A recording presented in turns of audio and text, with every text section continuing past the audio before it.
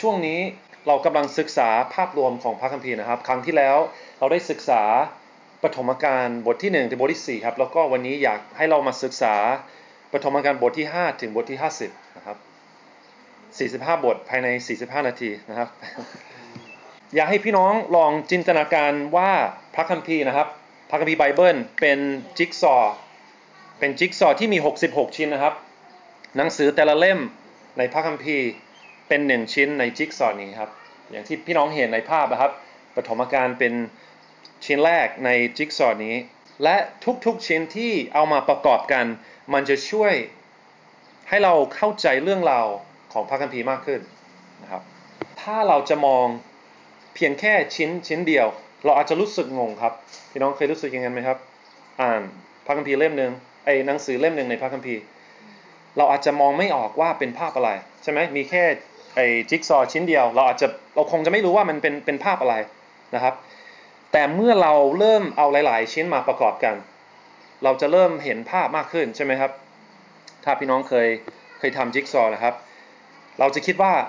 เข้าใจแล้วเริ่มเห็นภาพแล้วเริ่มมองออกว่ามันคืออะไรนะครับบางครั้งผมคิดว่าเราเผลอลืมว่ามีเรื่องราวที่กำลังเกิดขึ้นในพระคัมภีร์ไบเบิลครับเราลืมเลยว่าเป็นเรื่องราวเดียวกันตั้งแต่ปฐมกาลถึงวิวรณ์เพราะฉะนั้นผมก็เลยเกิดพละใจในเรื่องนี้สำหรับตัวผมเองแล้วก็สำหรับพี่น้องที่เราจะเข้าใจเรื่องราวของพระคัมภีร์เข้าใจภาพรวมของพระคัมภีร์ไบเบิลซึ่งผู้กำกับของเรื่องนี้คือพระเจ้าและเรื่องนี้มีขึ้นมาเพื่อพระเจ้าอย่างที่เราศึกษาครั้งที่แล้วนะครับสำหรับพี่น้องทุกคนและโดยเฉพาะคนที่ไม่ได้อยู่ครั้งที่แล้วอยากจะสรุปในสิ่งที่เราศึกษากันครั้งที่แล้วนะครับอย่างที่ผมว่าเราศึกษาปฐมกาลบทที่1ถึงข้อที่4บทที่1บทที่2พูดถึงว่าพระเจ้าตรีเอกานุภาพพระบิดาพระบุตรและพระวิญญาณเป็นผู้สร้างโลกนะครับเราเห็นความคิดสร้างสรรค์และฝีมือความสามารถความยิ่งใหญ่ของพระเจ้าในการสร้างโลกนี้ใน6วันและในบทที่1บทที่2พระเจ้าก็สร้างมนุษย์ขึ้นมาด้วยมนุษย์ได้รับการสร้างตามภาพของพระเจ้ามนุษย์เราเป็นเหมือนภาพ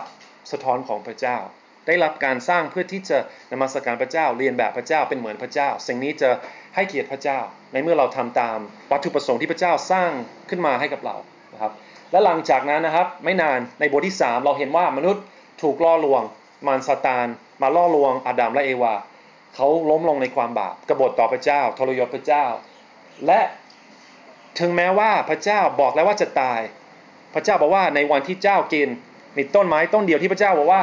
อย่ากินห้ามกินเจ้าจะต้องตายแน่แต่ท่ามกลางการสาปแช่งพระเจ้ากำลังสาปแช่งมารซาตานอยู่พระเจ้าก็ให้คำสัญญากับอาดัมและเอวาด้วยพูดถึงว่าจะมีลูกหลานของเอวามาทำให้หัวของมารซาตานแหลกทำให้หัวของงูแหลกครับ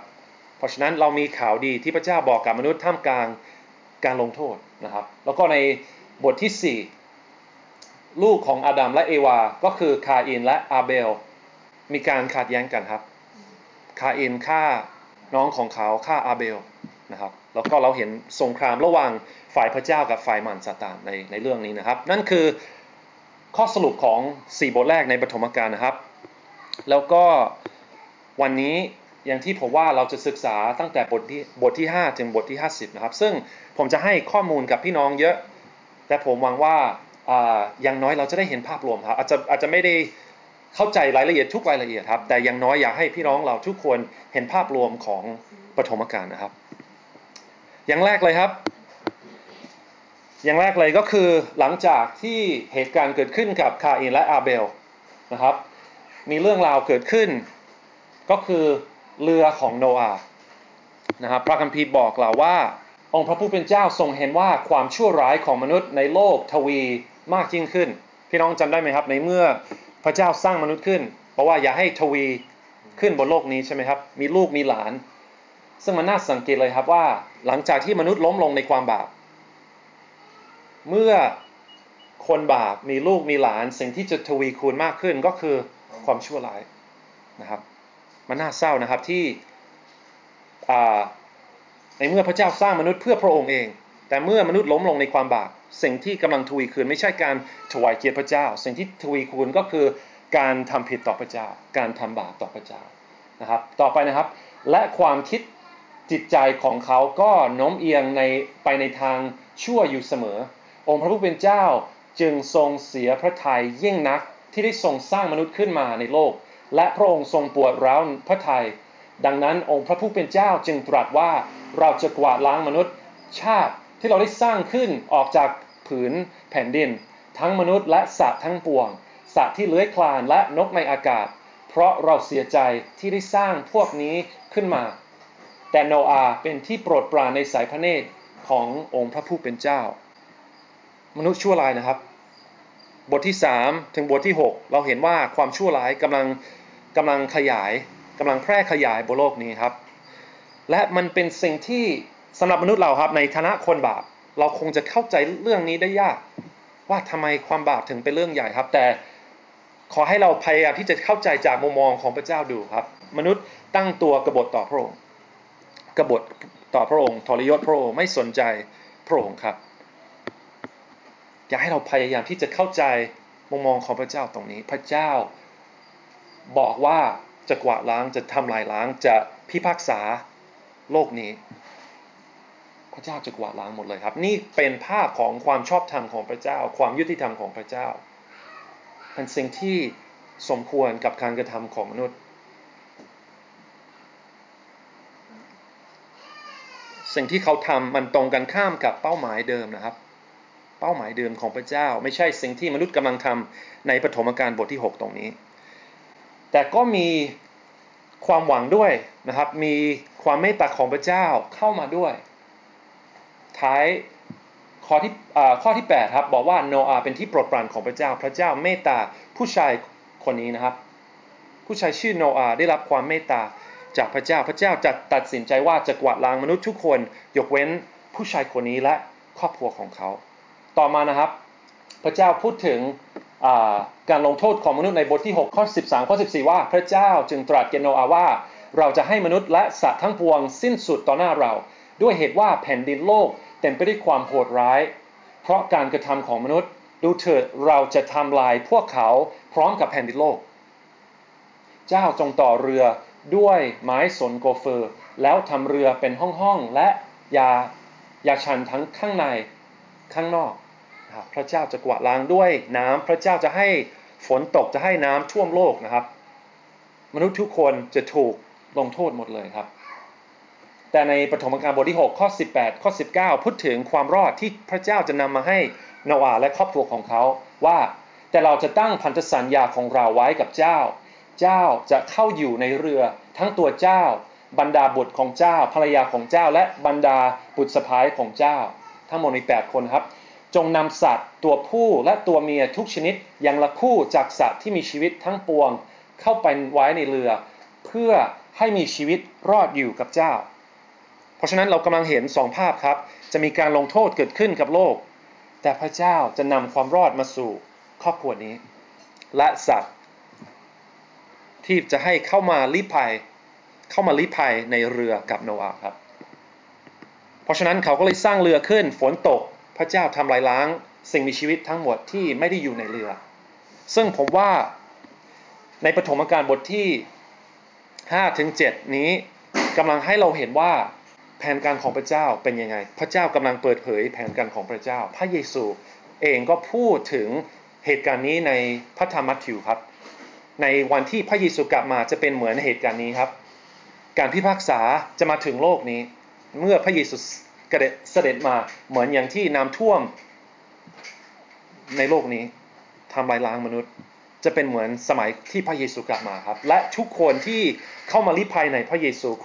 ทุกคนที่กำลังเชื่อวางใจที่ปลอดภัยในพระเยซูจะรอดครับเพราะฉะนั้นณเวลานี้เรากำลังเห็นถึงภาพสะท้อนของความรอดและการลงโทษของพระเจ้าในอนาคตต่อมานะครับพระเจ้านำครอบครัวโนอาห์และสัตว์ทั้งหมดออกมาจากเรือหลังจากที่น้ำท่วมแล้วและพื้นแผ่นดินแห้งแล้วแต่พี่น้องคิดยังไงหลังจากที่พระเจ้ากวาดล้างมนุษย์ที่ชั่วร้ายจากโลกนี้คิดว่าโลกจะดีขึ้นไหมครับคิดว่าการที่ได้รับการล้างจากน้ำมันจะสะอาดไหม คิดว่ามันจะดีขึ้นไหมครับเหมือนเพราะในเรื่องโนอาห์เหมือนกับพระเจ้าเริ่มต้นใหม่กำลังสร้างโลกขึ้นมาใหม่พี่น้องคิดว่ามันจะดีขึ้นไหมครับต่อไปไม่ได้ดีขึ้นครับเพราะอะไรครับเพราะจิตใจของมนุษย์ยังชั่วร้ายอยู่จะต้องมีอะไรมากกว่าน้ำที่จะล้างมนุษย์ให้สะอาดที่จะล้างจิตใจของมนุษย์ให้สะอาดเพราะฉะนั้นหลังจากเหตุการณ์นี้นะครับในปฐมกาลบทที่11เราก็เห็นมนุษย์กบฏต่อพระเจ้าอีกครั้งหนึ่งชื่อเรื่องนี้ก็คือหอบาเบล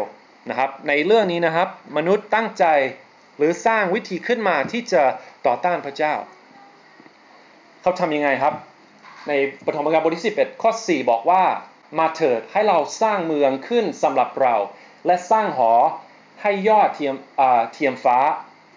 ไม่เห็นชั่วร้ายอะไรใช่ไหมครับให้เราทำชื่อเสียงไว้เพื่อเราจะไม่ถูกทำให้กระจัดกระจายไปทั่วแผ่นดินโลกสร้างหอไม่เป็นไรสร้างเมืองก็ไม่เป็นไรแต่ลองดูครับ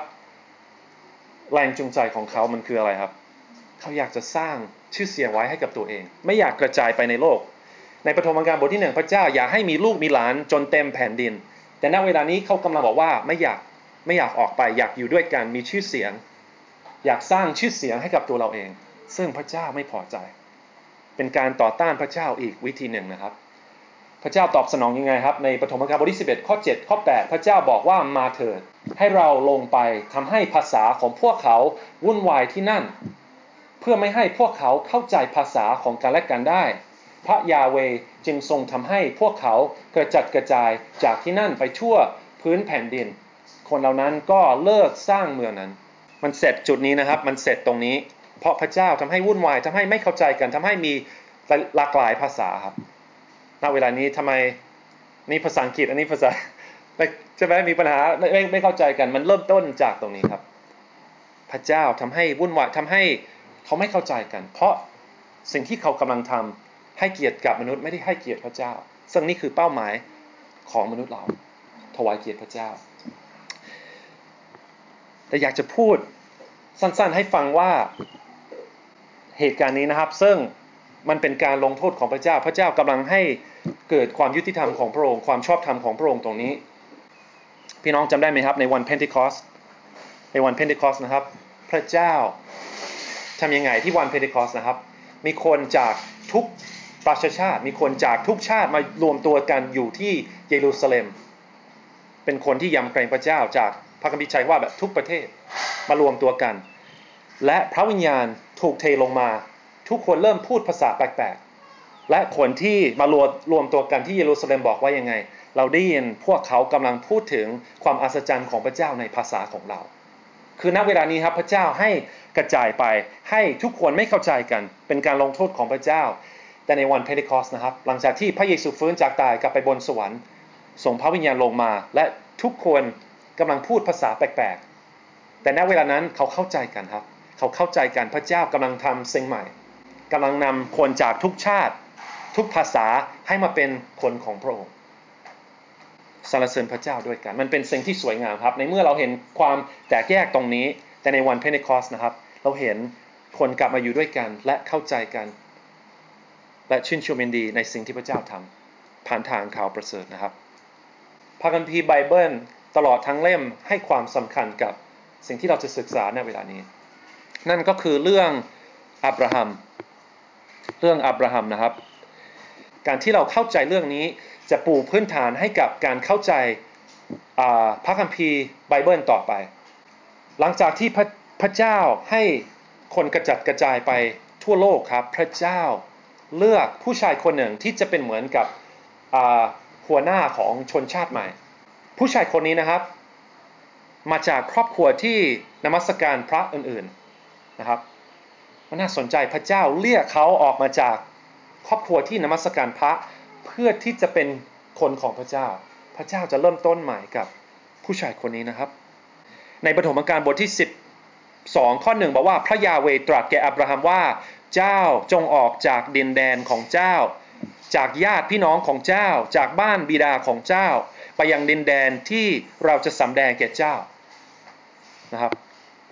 พระเจ้าเรียกอับราฮัมออกมาเรียกผู้ชายคนนี้ออกมาจากครอบครัวที่ไม่ได้เชื่อในพระองค์ไม่ได้เชื่อในพระยาเวห์ และถึงแม้ว่ามนุษย์เป็นคนบาปครับเราเห็นสิ่งนี้ตั้งแต่ปฐมกาลบทที่3ถึงปฐมกาลบทที่12เราเห็นว่ามนุษย์เป็นคนบาปแต่พระเจ้าก็ยังเมตตาพระเจ้าก็ยังให้พระคุณพระเจ้าก็ยังแสดงความรักให้กับมนุษย์และในเรื่องนี้ครับเราจะเห็นว่าพระเจ้าจะประทานคำสัญญาให้กับคนบาปคนหนึ่งพระเจ้ามีความหวังสำหรับมนุษย์คนบาปครับเดี๋ยวให้เรามาดูคำสัญญาของพระเจ้าที่มอบไว้ให้กับอับราฮัมจริงๆครับมีมากกว่านี้แต่อยากให้เราดูแค่3ข้อเองอยากให้เราดูคำสัญญาของพระเจ้า3ข้อนะครับในปฐมกาลบทที่12ข้อ2บอกว่าอันนี้พระเจ้ากำลังพูดกับอับราฮัมนะครับว่าเราจะให้เจ้าเป็นชนชาติใหญ่เราจะอวยพรเจ้าจำคำนี้ไว้นะครับอวยพรและในข้อ3บอกว่าทุกชาติทุกชนชาติทั่วโลกจะได้รับพรผ่านทางเจ้าเพราะฉะนั้นคำสัญญาข้อแรกที่อยากให้พี่น้องจำไว้ก็คือพระพรนะครับพระพรพระเจ้าบอกว่าจะให้พระพรกับอับราฮัมและทุกชนชาติบนโลกผ่านทางเขาที่2นะครับในปฐมกาลบทที่12ข้อ7บอกว่าเราจะมอบดินแดนทั้งหมดที่เจ้ามองเห็นให้แก่เจ้าและเชื้อสายของเจ้าตลอดไปคำสัญญาที่2ก็คือดินแดนณเวลานั้นนะครับอับราฮัมกำลังยืนอยู่ที่ดินแดนที่อยู่รอบข้างอับราฮัมก็คือดินแดนคานาอันณเวลานั้นชาวคานาอันก็ยังอาศัยอยู่ใน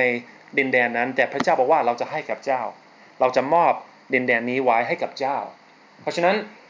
คำสัญญาข้อแรกพระพรคำสัญญาข้อที่2ดินแดนและคำสัญญาข้อที่3ก็คือเชื้อสายเพราะณเวลานั้นนะครับอับราฮัมยังไม่มีลูกเลยภรรยาก็เป็นหมันจะเป็นไปได้ยังไงครับพระเจ้าบอกว่าเราจะให้สิ่งนี้กับเชื้อสายแต่ไม่มีลูกเลยเป็นไปได้ยังไงครับเพราะฉะนั้นในข้อนี้พระเจ้ากำลังสัญญาเหมือนกันว่าจะให้เชื้อสายกับอับราฮัมถึงแม้ว่าเขาอายุมากแล้วภรรยาก็เป็นหมันแต่พระเจ้าจะทำการอัศจรรย์ตรงนี้พระเจ้าจะทำให้คำสัญญาของพระองค์สำเร็จไม่ใช่โดยวิธีของมนุษย์แต่โดยวิธีของพระเจ้าสรุปนะครับมีคำสัญญา3ข้อที่อยากให้เราศึกษาด้วยกันและอยากให้พี่น้องเห็นว่าคำสัญญาเหล่านี้จะสำเร็จสมบูรณ์ยังไงพระเจ้าให้คำตอบกับอับราฮัมยังไงบ้างอย่างแรกเลยครับเชื้อสายก็คือใครครับถ้าเรามองจากภายนอกหรือว่าแบบผิวพื้นนะครับอับราฮัมก็มีลูกมีหลานเยอะกลายมาเป็นชนชาติอิสราเอลมีคนเยอะนะครับที่กลายมาเป็นลูกหลานหรือเป็นเชื้อสายของอับราฮัมแต่ถ้าพูดถึงความหมายที่แท้จริงใครคือเชื้อสายของอับราฮัมที่พระเจ้าพูดถึงในตอนแรกพระคัมภีร์ใหม่บอกว่าผู้นั้นก็คือพระเยซูคริสต์ผู้นั้นคือพระเยซูคริสต์นะครับกาลาเทียบทที่3บอกว่าพระเจ้าทรงทำพระสัญญาต่างๆกับอับราฮัมและพงศ์พันธุ์ของเขา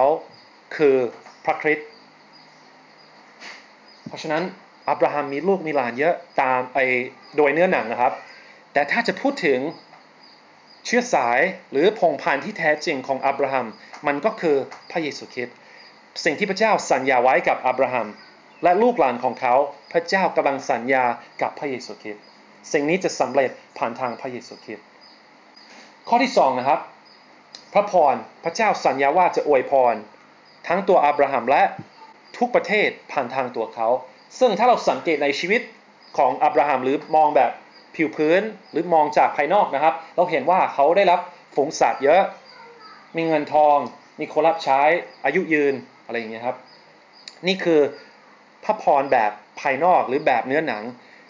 แต่พระพรที่แท้จริงที่พระเจ้าจะมอบไว้ให้กับอับราฮัมและทุกประชาชาติผ่านทางตัวเขาก็คือการถูกนับว่าเป็นผู้ชอบธรรมถ้าเรามาอ่านในกาลาเทียนะครับพระคัมภีร์บอกเราว่าพระเจ้าให้สิ่งนี้กับทุกประชาชาติพระเจ้าจะนับว่าทุกประชาชาติเป็นคนชอบธรรมโดยความเชื่อในพระเยซูคริสต์อับราฮัมก็เชื่อในพระยาเวห์และพระเจ้านับว่าเขาเป็นคนชอบธรรมนี่คือพระพรที่พระเจ้านำมาให้คนบาปนะครับก็คือ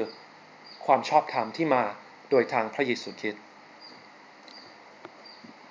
และมันเป็นสิ่งที่น่าอัศจรรย์ครับ คือเราเข้าใจจากเปาโลจากพระคัมภีร์ใหม่ว่าพระเยซูคริสต์ก็คือเชื้อสายที่แท้จริงของอับราฮัมและพระคัมภีร์ก็พูดอีกว่าถ้าท่านทั้งหลายเป็นของพระคริสต์แล้วพี่น้องเป็นของพระคริสต์แล้วหรือยังครับเรามีความเชื่อในพระเยซูคริสต์แล้วหรือยังท่านก็เป็นพงศ์พันธุ์ของอับราฮัมพระเยซูคริสต์คือเชื้อสายของอับราฮัมเพราะฉะนั้นเมื่อเราอยู่ในพระเยซูคริสต์เมื่อเรามีความเชื่อเราเชื่อมติดกับพระเยซูคริสต์โดยความเชื่อแล้วเราก็กลายมาเป็นเชื้อสายของอับราฮัมด้วยความหมายที่แท้จริงไม่ได้มาจากเนื้อหนังครับแต่มาจากคำสัญญาของพระเจ้าทุกคนที่เชื่อก็เป็นเชื้อสายของอับราฮัมผ่านทางพระเยซูคริสต์สุดท้ายนะครับข้อที่3นะครับพระเจ้าบอกว่าจะให้ดินแดนที่เขามองเห็นรอบข้างตัวเขาณเวลานั้นก็คือคานาอันครับแต่พระคัมภีร์ใหม่ตีความให้เราว่าไม่ใช่เฉพาะดินแดนคานาอันซึ่งกลายมาเป็นประเทศอิสราเอลเท่านั้นพระเจ้าจะมอบทั้งโลกนี้ไว้ให้กับเชื้อสายของอับราฮัมคือใครครับพระเยซูคริสต์พระเยซูจะได้รับโลกนี้เป็นมรดกเพราะความตายและการฟื้นจากตายของพระเยซูและทุกคนที่เชื่อในพระเยซูจะได้รับโลกนี้เป็นมรดกครับในอนาคตเราจะปกครองบนโลกนี้กับพระเยซูคริสต์เพราะฉะนั้นเราต้องเข้าใจว่าสิ่งที่พระเจ้าพูดในปฐมกาลครับเหมือนกับเป็นภาพสอนคือเราถ้าเราอ่านเฉพาะปฐมกาลเราอาจจะเข้าใจว่าเชื้อสายคืออิสอัคและลูกหลานของเขาโดยเนื้อหนังพระพรก็คือมีคนรับใช้เยอะมีฝูงสัตว์เยอะมีพระพรฝ่ายวิญญาณฝ่ายเนื้อหนังแล้วก็ดินแดนก็คือคานาอันในอนาคตอิสราเอลจะเข้าไปอยู่ในดินแดนนั้นแต่ความหมายที่แท้จริงที่ลึกซึ้งที่สุดที่สำเร็จสมบูรณ์ก็คือพระเยซูคริสต์และผู้เชื่อในพระองค์และเราได้ถูกนับเป็นคนชอบธรรมในพระเยซูและสุดท้ายจะได้รับโลกนี้เป็นมรดกครับนั่นคือสิ่งที่ข้อเหล่านี้กำลังเล็งถึงครับเพราะฉะนั้นอยากให้เราเข้าใจว่ามันมีระดับหนึ่งเนื้อหนังแต่สิ่งที่สำคัญที่สุดความหมายที่แท้จริงของมันชี้ไปยังพระเยซูคริสต์ครับพระคัมภีร์ใหม่ให้เราเข้าใจอย่างนี้โอเคต่อมานะครับอับราฮัมซึ่งอายุมากแล้วเป็น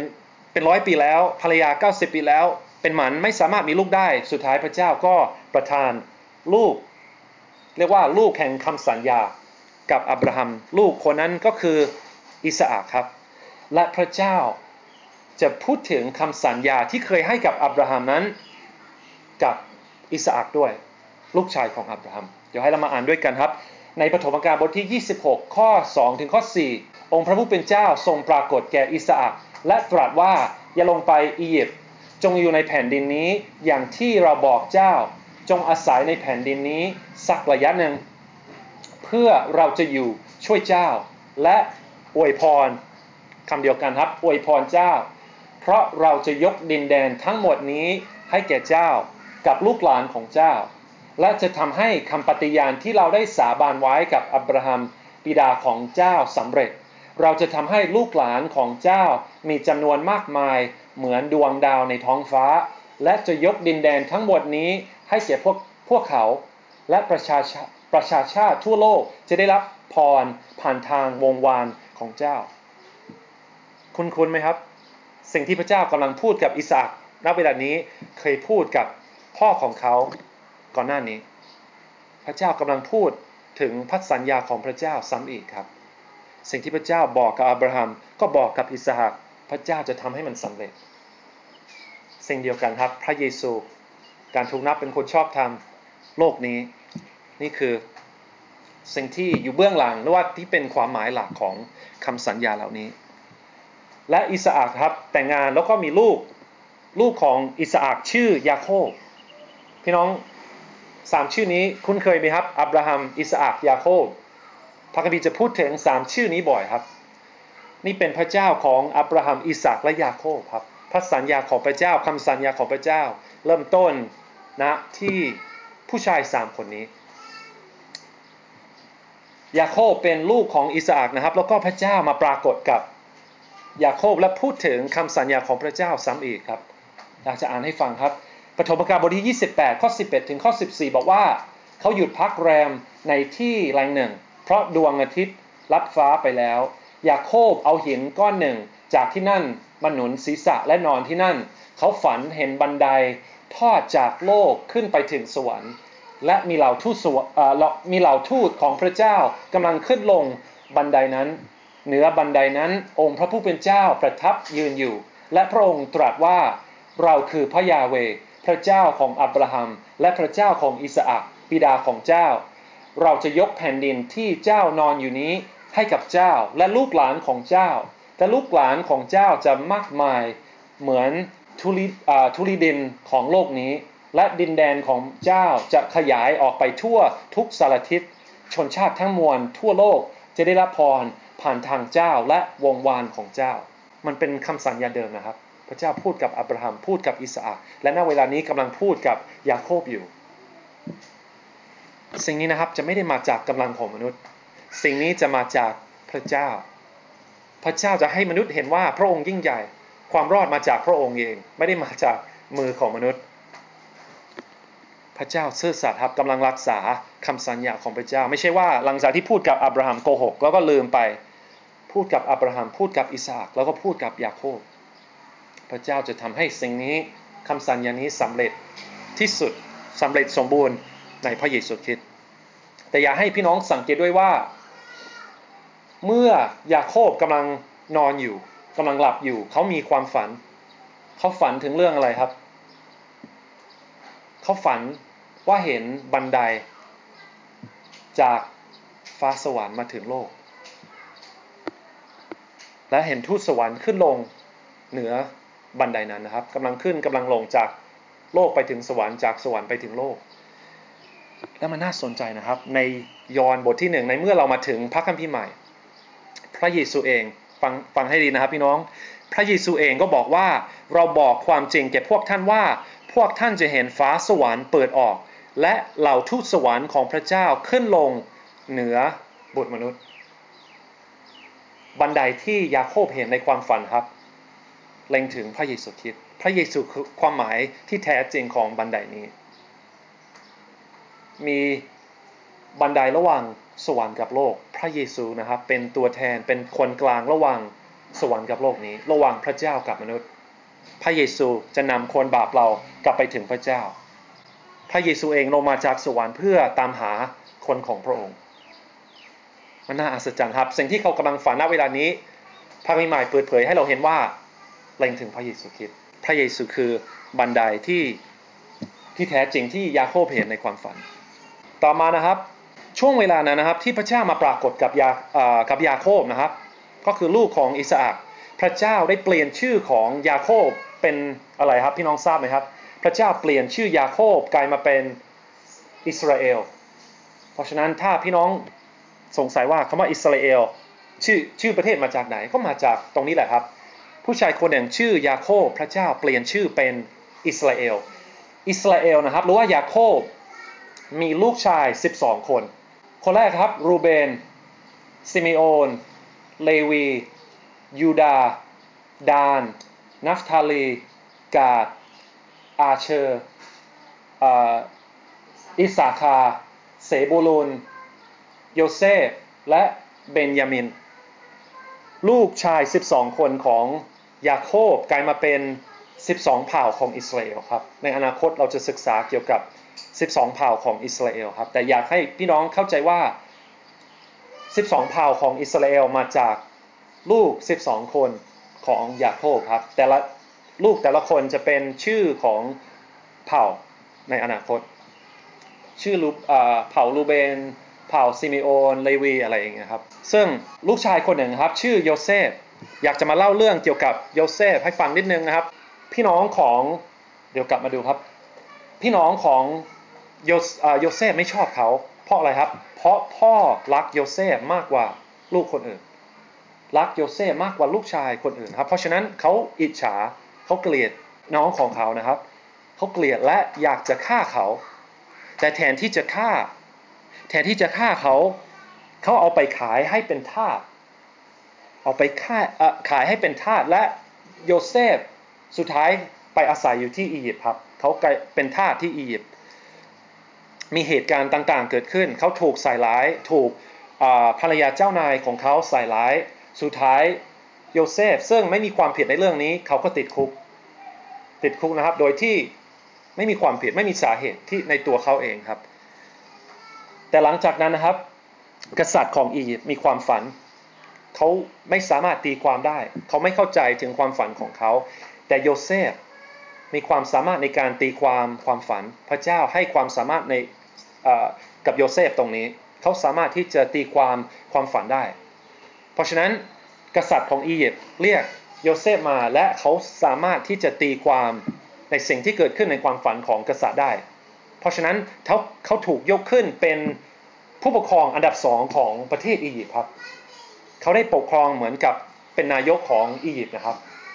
เพราะฉะนั้นเขาเปลี่ยนจากทาสในอียิปต์กลายมาเป็นผู้ปกครองที่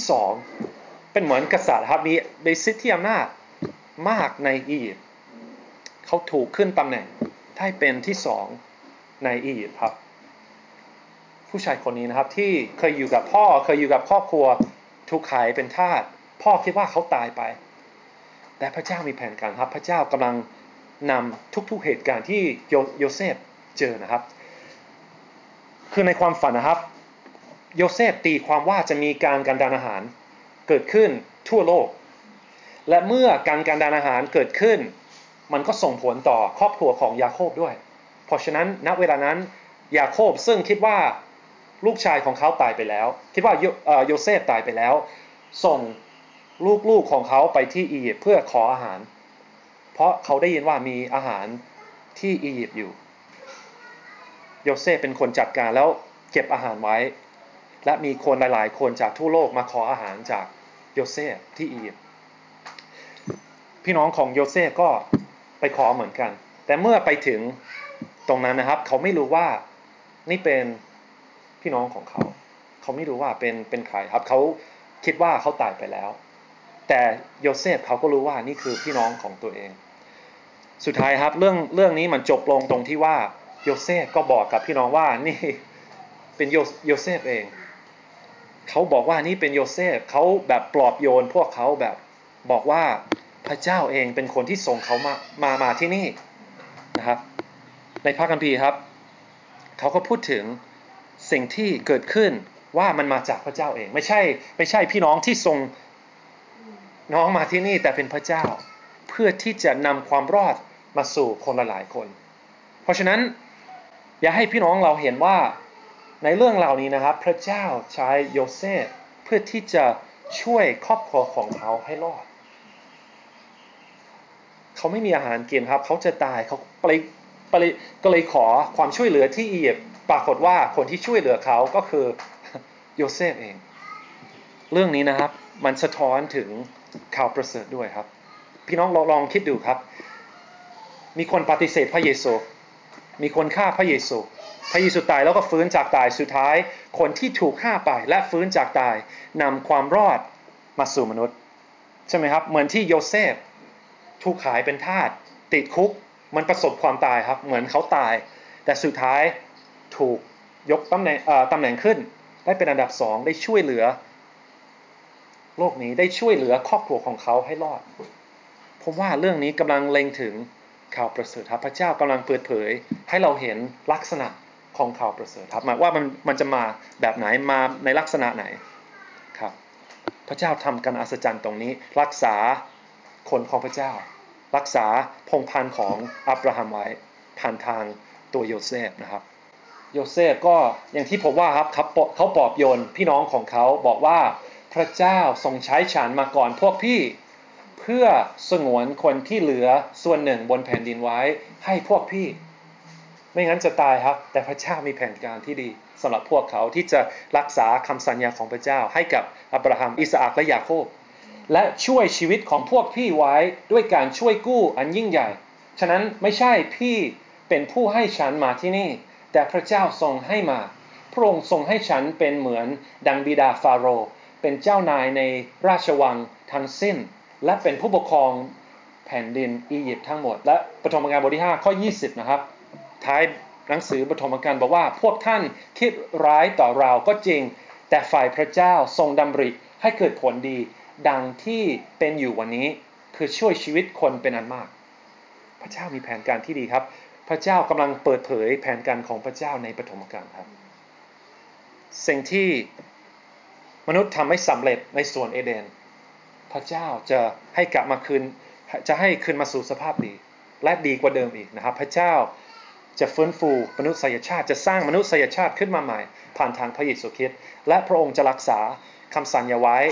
ผ่านทางเหตุการณ์ต่างๆที่จะเกิดขึ้นในพระคัมภีร์ครับ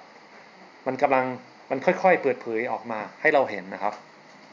สุดท้ายนะครับก่อนที่ยาโคบจะตายก็คือพ่อของลูกชาย12คนนี้พ่อเขาเรียกให้ลูกชาย12คนมาหาเขาสั่งว่าพวกเจ้ามารวมกันแล้วเราจะบอกสิ่งที่จะบังเกิดแก่พวกเจ้าภายหน้าก็คือก่อนที่จะตายมีอะไรอยากจะบอกกับลูกชาย12คนครับอยากให้พี่น้องสังเกตว่าพ่อของเขานะครับยาโคบจะพยากรณ์เกี่ยวกับสิ่งที่จะเกิดขึ้นผ่านทางเผ่ายูดาห์ในอนาคตอยากจะอ่านให้พี่น้องฟังแล้วก็หลังจากนี้เราจะสักหน่อยจะเสร็จนะครับเขาบอกกับเขาบอกกับลูกชายของเขาชื่อยูดาห์ว่ายูดาห์เอ๋ยพี่น้องของเจ้าจะสรรเสริญเจ้ามือของเจ้าจะขย้ำที่คอของศัตรูพี่น้องร่วมสายโลหิตจะก้มกราบเจ้ายูดาห์เอ๋ยเจ้าคือลูกสิงโตจำไว้นะครับลูกสิงโตลูกของเจ้าเอ๋ยเจ้ากลับมาจากกินเหยื่อเขาหมอบลงเหมือนราชสีห์เขาเอนลงอย่างนางสิงห์ใครจะกล้าไปแย่เขาได้คาถาจะไม่พ้นจากมือของยูดาห์อำนาจปกครองจะไม่ขาดไปจากเชื้อสายของเขาจนกว่าบุคคลผู้เป็นเจ้าของอำนาจที่แท้จริงจะมาถึงบรรดาชนชาติจะเชื่อฟังผู้นั้นณเวลานี้นะครับจำได้ไหมครับยาโคบก็คือพ่อกำลังพูดกับยูดาห์ลูกชายคนหนึ่งของเขากำลังพยากรณ์เขาใช้คำว่าสิงโตคาถาอำนาจบรรดาประชาชาติจะเชื่อฟังพี่น้องคำพูดของเขาคุ้นเคยไหมครับคุ้นไหมครับสิงโตเผ่ายูดาห์อำนาจประชาชาติทั้งหมดจะเชื่อฟังผู้นี้คุ้นเคยไหมครับในพระคัมภีร์ใหม่ครับเราก็เห็นว่าสิ่งนี้คำพยากรณ์ของยาโคบที่พูดกับลูกชายของเขาสำเร็จในพระเยซูคริสต์วิวรณ์บทที่5ข้อ5กำลังพูดถึงพระเยซูคริสต์ว่าอย่าร้องไห้เลยนี่แน่สิงโตแห่งเผ่ายูดาห์ซึ่งเป็นรากเหง้าของดาวิดทรงมีชัยชนะแล้ว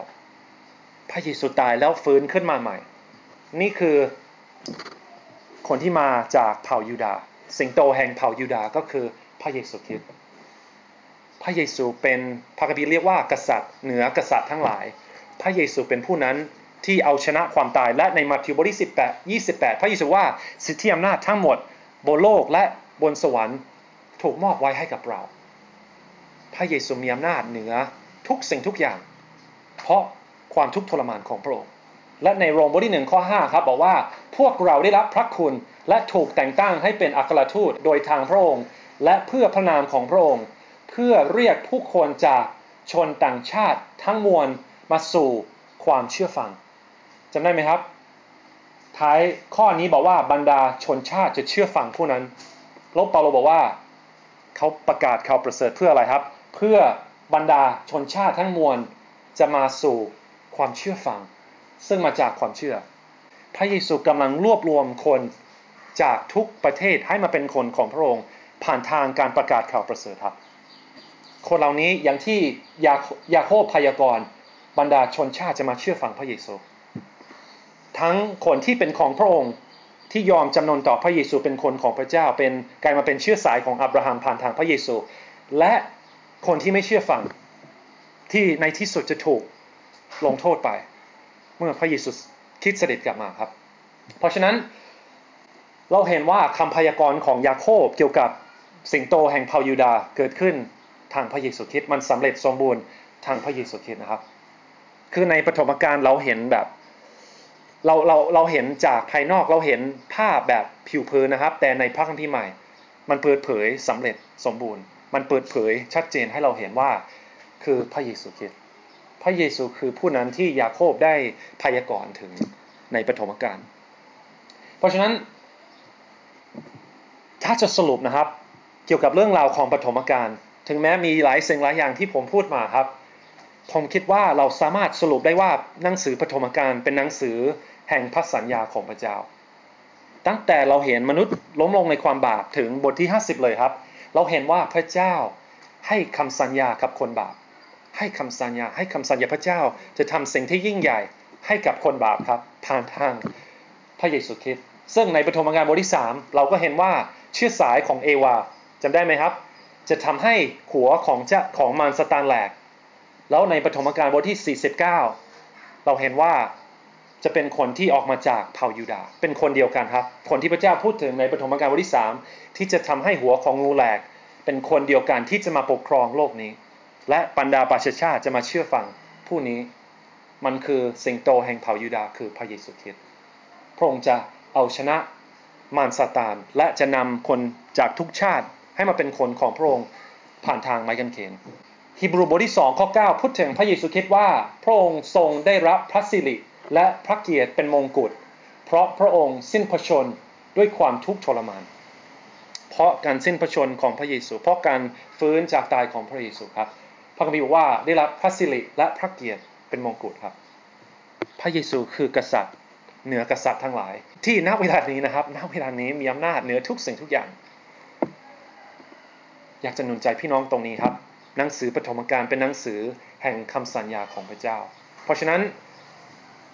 ครั้งต่อไปที่พี่น้องมาอ่านในปฐมกาลครับอาจจะมีรายละเอียดบางอย่างที่เราไม่เข้าใจแต่อย่างน้อยให้เราจำไว้ว่าคำสัญญาของพระเจ้าทุกข้อกำลังเล็งถึงพระเยซูสิ่งที่พระเจ้าสัญญาไว้กับอับราฮัมกับอิสอัคกับยาโคบกับเอวากับคนเหล่านี้นะครับกำลังเล็งถึงพระเยซูคริสต์เพราะฉะนั้นถ้าเราจะสรุปในสิ่งที่เราศึกษากันมาวันนี้ทั้งหมดเราได้เห็นเหตุการณ์ที่เกิดขึ้นกับโนอาห์ที่พระเจ้าให้โนอาห์สร้างเรือและนำความรอดมาสู่ครอบครัวของโนอาห์หลังจากนั้นนะครับเราเห็นหอบาเบลที่มนุษย์ต่อต้านพระเจ้าให้กระจัดกระจายไปทั่วโลกแต่ในข่าวประเสริฐพระเจ้านำคนจากทุกประเทศให้มาเป็นคนของพระองค์บทที่12ถึง19เราเห็นเหตุการณ์ที่เกิดขึ้นกับอับราฮัมสิ่งที่พระเจ้าสัญญาไว้ให้กับเขาและลูกหลานของเขาซึ่งก็คือพระเยซูคริสต์อิสอัคนะครับคือลูกของอับราฮัมที่พระเจ้าก็พูดคำสัญญาของพระเจ้าซ้ำอีกครับสิ่งเหล่านี้ที่พระเจ้าสัญญาไว้กับพ่อจะให้สำเร็จผ่านทางเชื้อสายของอิสอัคด้วยสิ่งเดียวกันเกิดขึ้นกับยาโคบครับพระเจ้าพูดถึงคำสัญญาของพระเจ้าอีกครั้งหนึ่งกับยาโคบแล้วก็สุดท้ายเราเห็นเหตุการณ์ที่เกิดขึ้นกับโยเซฟที่พระเจ้านำมาซึ่งความรอดให้กับครอบครัวของยาโคบหรือว่าครอบครัวอิสราเอลนะครับครอบครัวของยาโคบ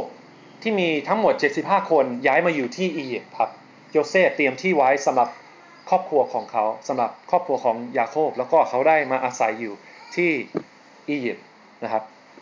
ถ้าเราจะสรุปแบบง่ายๆครับถ้าพี่น้องรู้สึกว่าอันนี้มันเกินไปมันรายละเอียดมันเกินไปอยากจะช่วยพี่น้องสรุปในเรื่องราวของปฐมกาลโดยใช้ผู้ชาย5คนเพื่อช่วยเราจำไว้คนแรกนะครับอาดัมเป็นสัญลักษณ์ของการสร้างของพระเจ้าและการล้มลงในความบาป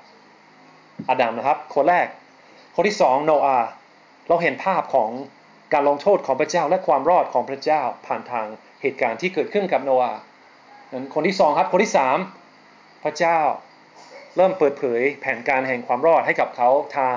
คำสัญญาของพระเจ้าอับราฮัมนะครับคือคนที่3คนที่4ครับอิสอัคลูกของอับราฮัมพระเจ้าก็พูดซ้ำถึงคำสัญญาของพระองค์และสุดท้ายยาโคบนะครับพระเจ้าก็มาพูดกับยาโคบเหมือนกันที่พูดกับอิสอัคและอับราฮัมอันนี้พี่น้องจำได้ไหมครับ5คนนี้ถ้าเราจะสรุปในเรื่องราวของปฐมกาลมีอาดัมโนอาห์อับราฮัมอิสอัคและยาโคบผมคิดว่า5คนนี้สามารถช่วยเราในการสรุปถึงเรื่องราวหรือภาพรวมของหนังสือปฐมกาลได้นะครับสุดท้ายนะครับครั้งต่อไปอยากให้เรามาศึกษาดูในหนังสืออพยพนะครับคิดว่าจะใช้เวลาแค่อาทิตย์เดียวในการดูภาพรวมของอพยพนะครับเราจะดูว่าเรื่องราวนี้ก็คือเรื่องราวของพระคัมภีร์มันจะดำเนินต่อไปยังไงนะครับนั่นคือสิ่งที่เราอยากให้เราทำต่อไปเราจะได้เห็นว่ามันเกี่ยวข้องกันยังไงครับให้เราร่วมใจกันอธิษฐานนะครับพระเจ้าเราขอบคุณพระองค์สำหรับวันนี้เราขอบคุณสำหรับความซื่อสัตย์ของพระองค์ ขอบคุณพระเจ้าสำหรับคำสัญญาของพระองค์ขอบคุณสำหรับความรอดที่พระองค์ประทานให้กับคนบาปเราผ่านทางพระเยซูคริสต์ขอบคุณพระเจ้าสำหรับเรื่องราวของพระคัมภีร์ไบเบิลขอบคุณสำหรับทุกๆเหตุการณ์ในพระคัมภีร์สำหรับหนังสือทุกๆเล่มในพระคัมภีร์ที่เป็นเหมือนชิ้นจิ๊กซอว์ที่พระเจ้ากำลังประกอบให้เราเห็นว่าแผนการแห่งความรอดในพระเยซูคริสต์คืออะไรเราขอบคุณพระเจ้าสำหรับสิ่งนี้ขอบคุณที่ความรอดนี้ไม่ได้มาจากตัวมนุษย์เองพระเจ้าจะไม่ให้มนุษย์เราโอ้อวดในตัวเราเองแต่จะให้เราโอ้อวดในพระเยซูคริสต์เท่านั้น